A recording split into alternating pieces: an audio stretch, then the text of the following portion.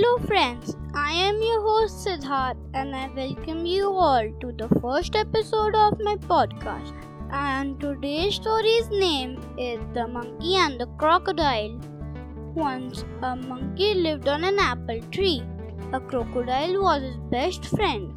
Every day the monkey gave apples to him. He used to take some apples for his wife at home. One day the crocodile's wife said, "These apples are so tasty.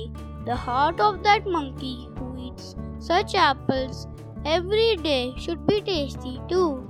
The crocodile said, "He is my friend. How can I kill him?"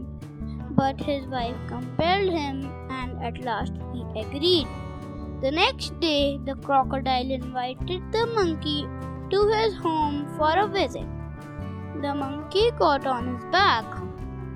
On the way, the crocodile said, "I'm sorry, my friend. My wife wants to eat your heart."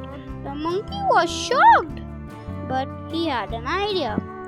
"Oh, you should have said that to me before. I always keep my heart in a hollow in the tree.